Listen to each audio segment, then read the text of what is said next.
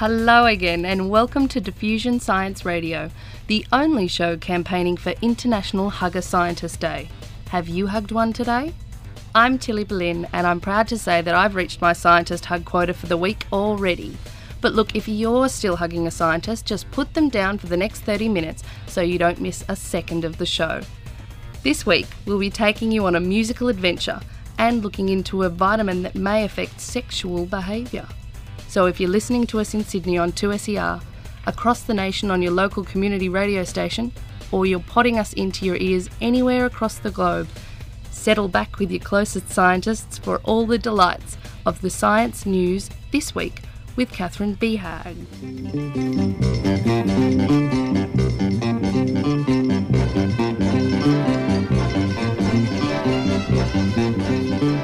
Have you ever wanted to know what goes on inside the mind of a Carmelite nun? Mario Beauregard and his team at the University of Montreal are trying to find out. The Canadian team of researchers have been studying the neurological activity of a group of nuns while they put themselves in a state in which they claim to be communing with God. While under the functional magnetic resonance imaging machine, Beauregard recorded activity in brain areas that integrate physical feelings from the rest of the body. The temporal cortex, sometimes called the God spot, was also seen to be quite active during the scan. The Montreal team hoped to be able to get to a stage where they are able to stimulate these areas of the brain in a way that will activate these same religious feelings. Beauregard believes if they are able to reproduce these sensations in people, it may have medical applications where patients are sent into a calm and relaxed state to speed healing or reduce pain medication. Even though the study has a direct involvement of the Catholic Church, many religious organisations are opposed to the research. The traditional hunting and fishing practices of Aboriginal and Torres Strait Islanders may be adversely affecting their health, says the University of Queensland. Dr. Melissa Haswell-Elkins of the North Queensland Health Equalities Promotions Unit says that a diet high in dugong and turtle meat can lead to kidney damage and diabetes-related issues. The damage to kidneys is thought to be caused by ingesting too much cadmium. Since dugong have a similar lifespan to humans, and turtles twice that again, they absorb a lot of cadmium that occurs naturally in the ocean. Sharks are similarly affected, with animals over a certain age inedible due to the amount of mercury accumulated in their bodies. Dr. Haswell-Elkins' research has found people who eat more dugong and turtle have more cadmium in their urine and also worse albuminuria, a marker of kidney damage, in which high levels of the protein albumin are excreted in the urine. It is still too early to say whether cadmium is the cause of increased kidney damage in Aboriginal and Torres Strait Islanders. Care should be taken when hunting older animals because of the higher levels of toxins they may contain.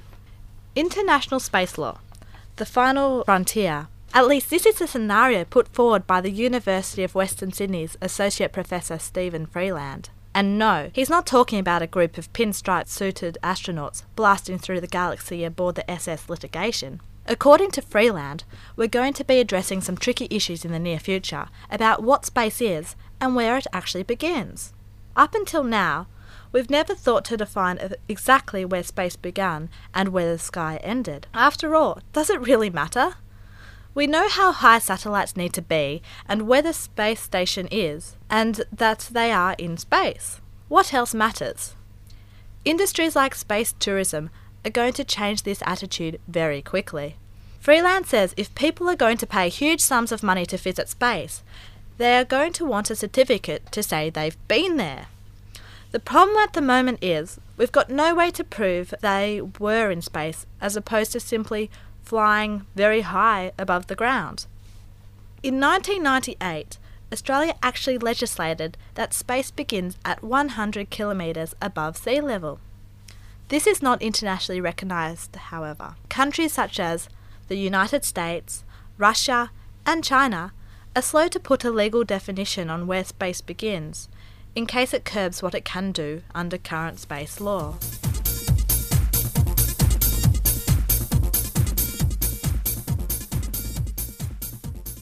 And now you're armed with all the latest science news. Strap yourself in, because Diffusion's international man about town, Mark West, is set to take you on a magical musical tour.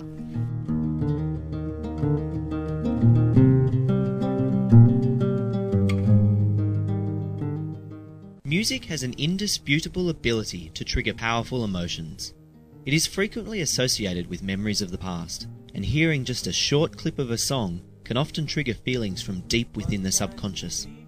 It is also used in various therapies, can add considerable depth to a movie or film clip, and can have a substantial effect on your mood, even the first time you hear a song.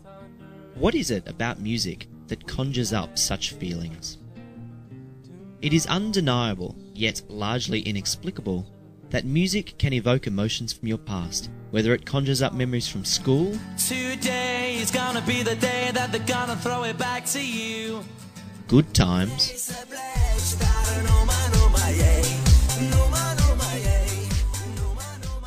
Or lost loves.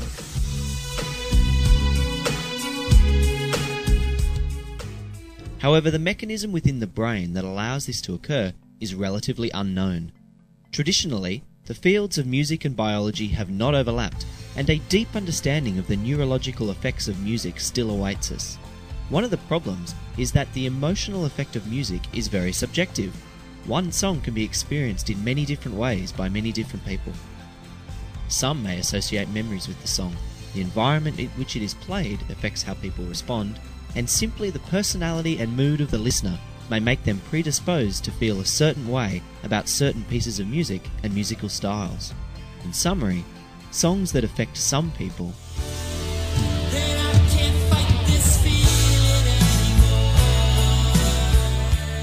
may not affect others.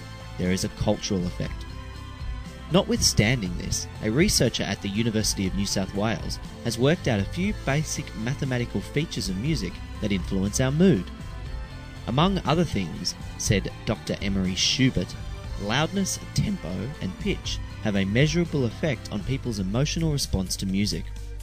His study involved 66 volunteers who listened to 4 classical compositions and moved a mouse over a computer screen to indicate how they felt when they were listening to the songs.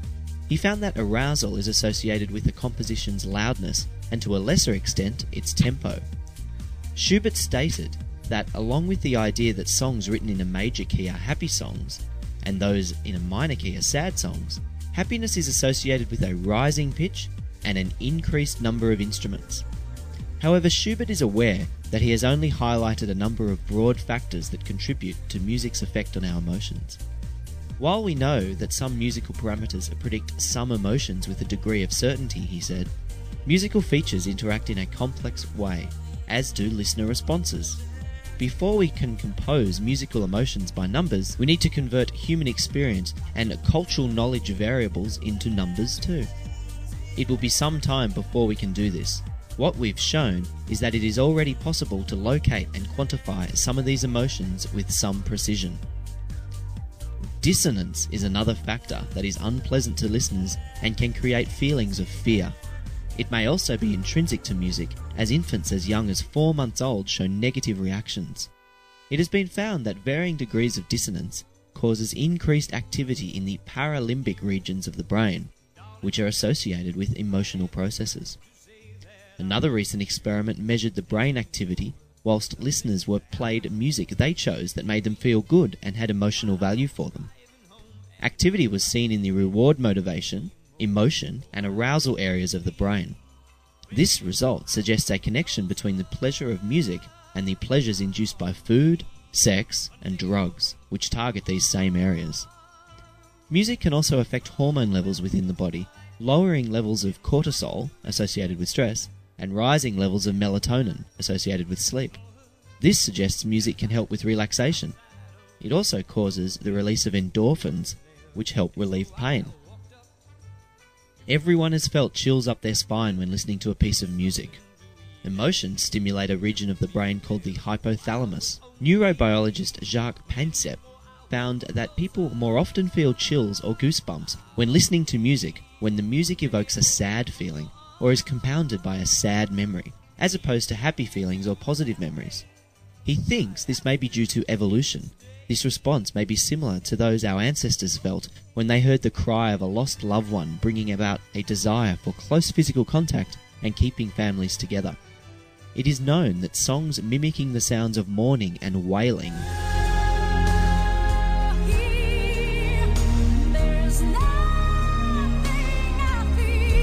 evoke feelings of sadness.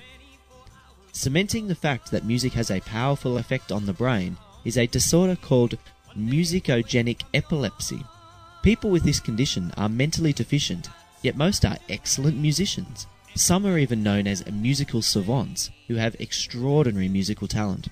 On the other hand, less than 1% of the population suffer from amusia, a condition that means they can literally not recognize a melody no matter how simple it is. So however music works on us, it seems that it must have an important function, otherwise it would not have evolved. Perhaps an appreciation of music, like broad shoulders, may demonstrate fitness to a potential mate. Singing or playing an instrument well requires dexterity and a good memory. Or perhaps it is something we need to keep our brain stimulated with its complex patterns. Whatever it is and however it works, music is fundamental to our society and something for us all to enjoy, even if we don't all enjoy the same stuff. Thank you for joining me on this musical journey and for listening to some of the songs that evoke memories in me in the background. You're listening to Diffusion, and here comes a song that evokes a few special memories for my friend Anna.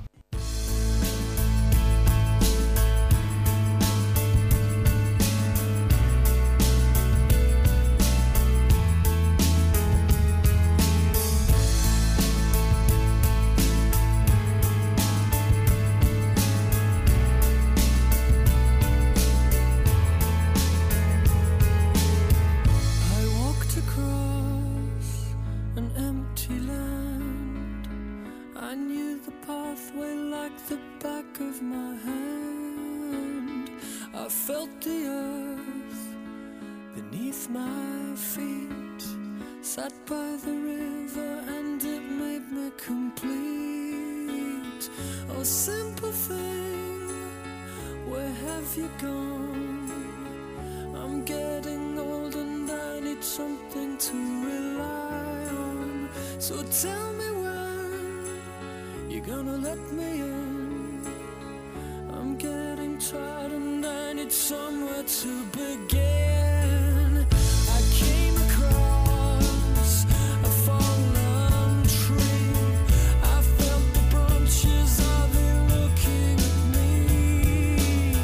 Is this the place we used to love? Is this the place that I've been dreaming of? Oh, simple thing, where have you gone? I'm getting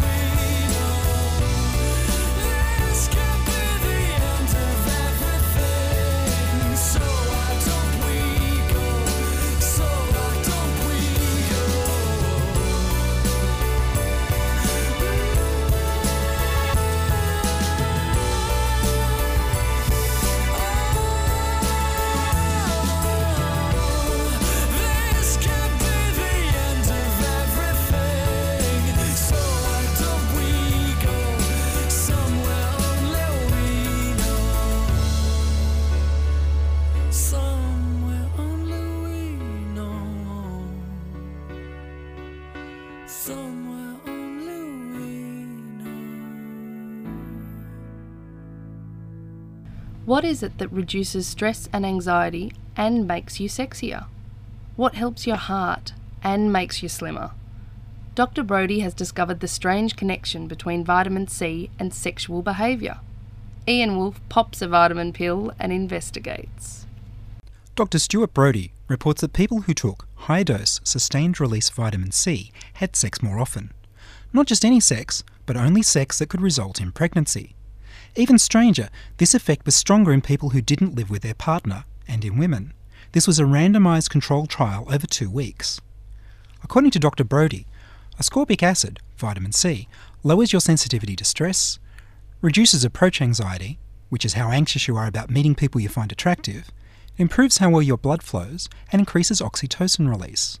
Oxytocin is the cuddle and bonding chemical released during intimacy. All of these may contribute to making penile vaginal intercourse, or PVI, happen more often. Dr. Brodie suggests that the reason PVI sexual frequency went up, and not any other form of sexual activity, is due to evolution. Behaviour that improves the chances of reproduction are favoured over behaviour that's just fun. Dr. Brodie's 2006 research has shown that the prolactin hormone that contributes most to making you feel sexually satisfied is 4 times higher from penile vaginal sex than from any other form of sexual activity. Our brains are more rewarded, and in fact our physical and psychological health is better the more PVI we have, says Dr. Brodie. Subjects in the study kept a daily diary of all their sexual behaviour. They also answered questions on the psychology gold standard Beck Depression Inventory and scored a better mood. People taking the vitamin C who lived with their partner actually had a slight reduction in how often they had sex. Dr. Brodie suggests that there is a different system in the brain for going out and seeking a sexual partner, as opposed to finding yourself becoming aroused and having sex with your partner at home. It's hard to explain his results any other way. You may wonder, as I did, what inspired this research? The work is sponsored by the pharmaceutical giant GlaxoSmithKline, which, although they make delayed-release vitamin C, doesn't explain how he knew to look for a brain system of going out and finding a sexual partner. However, when I looked into his other research, it started making a kind of sense. The jargon has changed over the years from FSI, for full sexual intercourse, to PVI, for penile vaginal intercourse, but the work is very thorough and consistent. Dr. Stuart Brodie is a professor of psychology at the University of Paisley, Scotland. He's also worked at the University of Tübingen, Germany. He's originally from New York City, and he's the author of over 100 scholarly medical publications. He's done research into AIDS in Africa, and has been outspoken about the politics of AIDS research funding and policy. Dr. Brodie started this path by researching the effect of high-dose, 3 grams, sustained-release vitamin C in reducing the effects of stress and lowering blood pressure in 2002. Acute psychological stress was induced from public speaking and being asked to perform mental arithmetic. It scares me. Later that year came this report. High-dose ascorbic acid increases intercourse frequency and improves mood. A randomised controlled clinical trial. You can see a logical progression here, from vitamin C and stress to vitamin C and sex. In 2003, he released a report showing that women's concentration and emotional communication were better the more often they had sex. In the paper titled, "Alexithymia is inversely associated with women's frequency of vaginal intercourse." Dr. Gordon Gallup suggests that brain chemicals in semen may also be helping here. Epinephrine, vasopressin and oxytocin are all found in semen, and supplements are known to help learning and memory. Dr. Gallup's research in 2002 found that women who had unprotected sex were more decisive and had better powers of concentration. At the end of 2003, Dr. Brodie published the paper Vaginal Intercourse Frequency and Heart Rate Variability, which, as you may start to guess, showed that more vaginal sex is good for the heart. In 2004, he reported slimness is associated with greater intercourse and lesser masturbation frequency. Yes, people who have sex more often are slimmer, and specifically only the kind of sex that might make babies, PVI. Are you starting to see a theme? In February 2006, Dr. Brodie released his findings that PVI results in feeling less stress as measured by lower blood pressure during public speaking and other psychologically stressful experiences. In March, he published the report showing PVI is 4 times more satisfying than masturbation, as recorded in objective levels of the brain hormone prolactin released after orgasm. Dr. Brodie has produced an amazing body of work. Vitamin C reduces stress. Vitamin C makes you more likely to go and find a sexual partner and makes you a little happier. Sex that could get you pregnant is good for the heart, makes you slimmer, helps women concentrate better, is 4 times more satisfying than masturbation, and has stress-reducing effects that are good for a week. While, if you're single, you might consider buying that attractive stranger a drink from the juice bar, maybe it has a whole 3,000 milligrams of vitamin C and maybe it doesn't. However, if you live with your partner, you might want to keep them away from high doses. And that was Ian Wolfe exploring the research of Dr. Stuart Brodie into health and PVI sexuality. And can I just say, I have so many problems with so much of that. Ian, can we have a little bit of a group discussion? What would you like to ask? Well, why is it that you want to keep your partner away from vitamin C? I thought it was all great for everything to do with sex and happiness. Dr. Brodie's study found that people who lived with their sexual partner actually had a tiny bit less sexual activity than people who didn't live with their sexual partner. So he suggests that there's a different mechanism in the brain for having sex with the partner you live with and going out and finding sex. So he suggests that you're more likely to have sex with a novel partner if you have sustained release high-dose vitamin C. What I'm curious about, and I'm sure the rest of the people listening are, is how many glasses of OJ do you actually need to have these PVI effect? Well, to get 3 grams, which is what Dr. Brodie was talking about, it would take 30 glasses of orange juice because there's only 100 milligrams of vitamin C in a full glass of orange juice. And that's a lot of orange juice. Are we talking daily juice? Are we talking those serious orange juices? We're talking serious, unprocessed. Orange farmers Australia-wide are wiping their brows and smiling. But of course, this is like any other sort of drinking. If you do too much, you're going to be running off to the loo. Apparently, Dr. Linus Pauling, who was a big advocate of vitamin C in the past, found that at really, really high doses, you have problems with diarrhoea. So if people are getting diarrhoea, they're not getting lucky. No.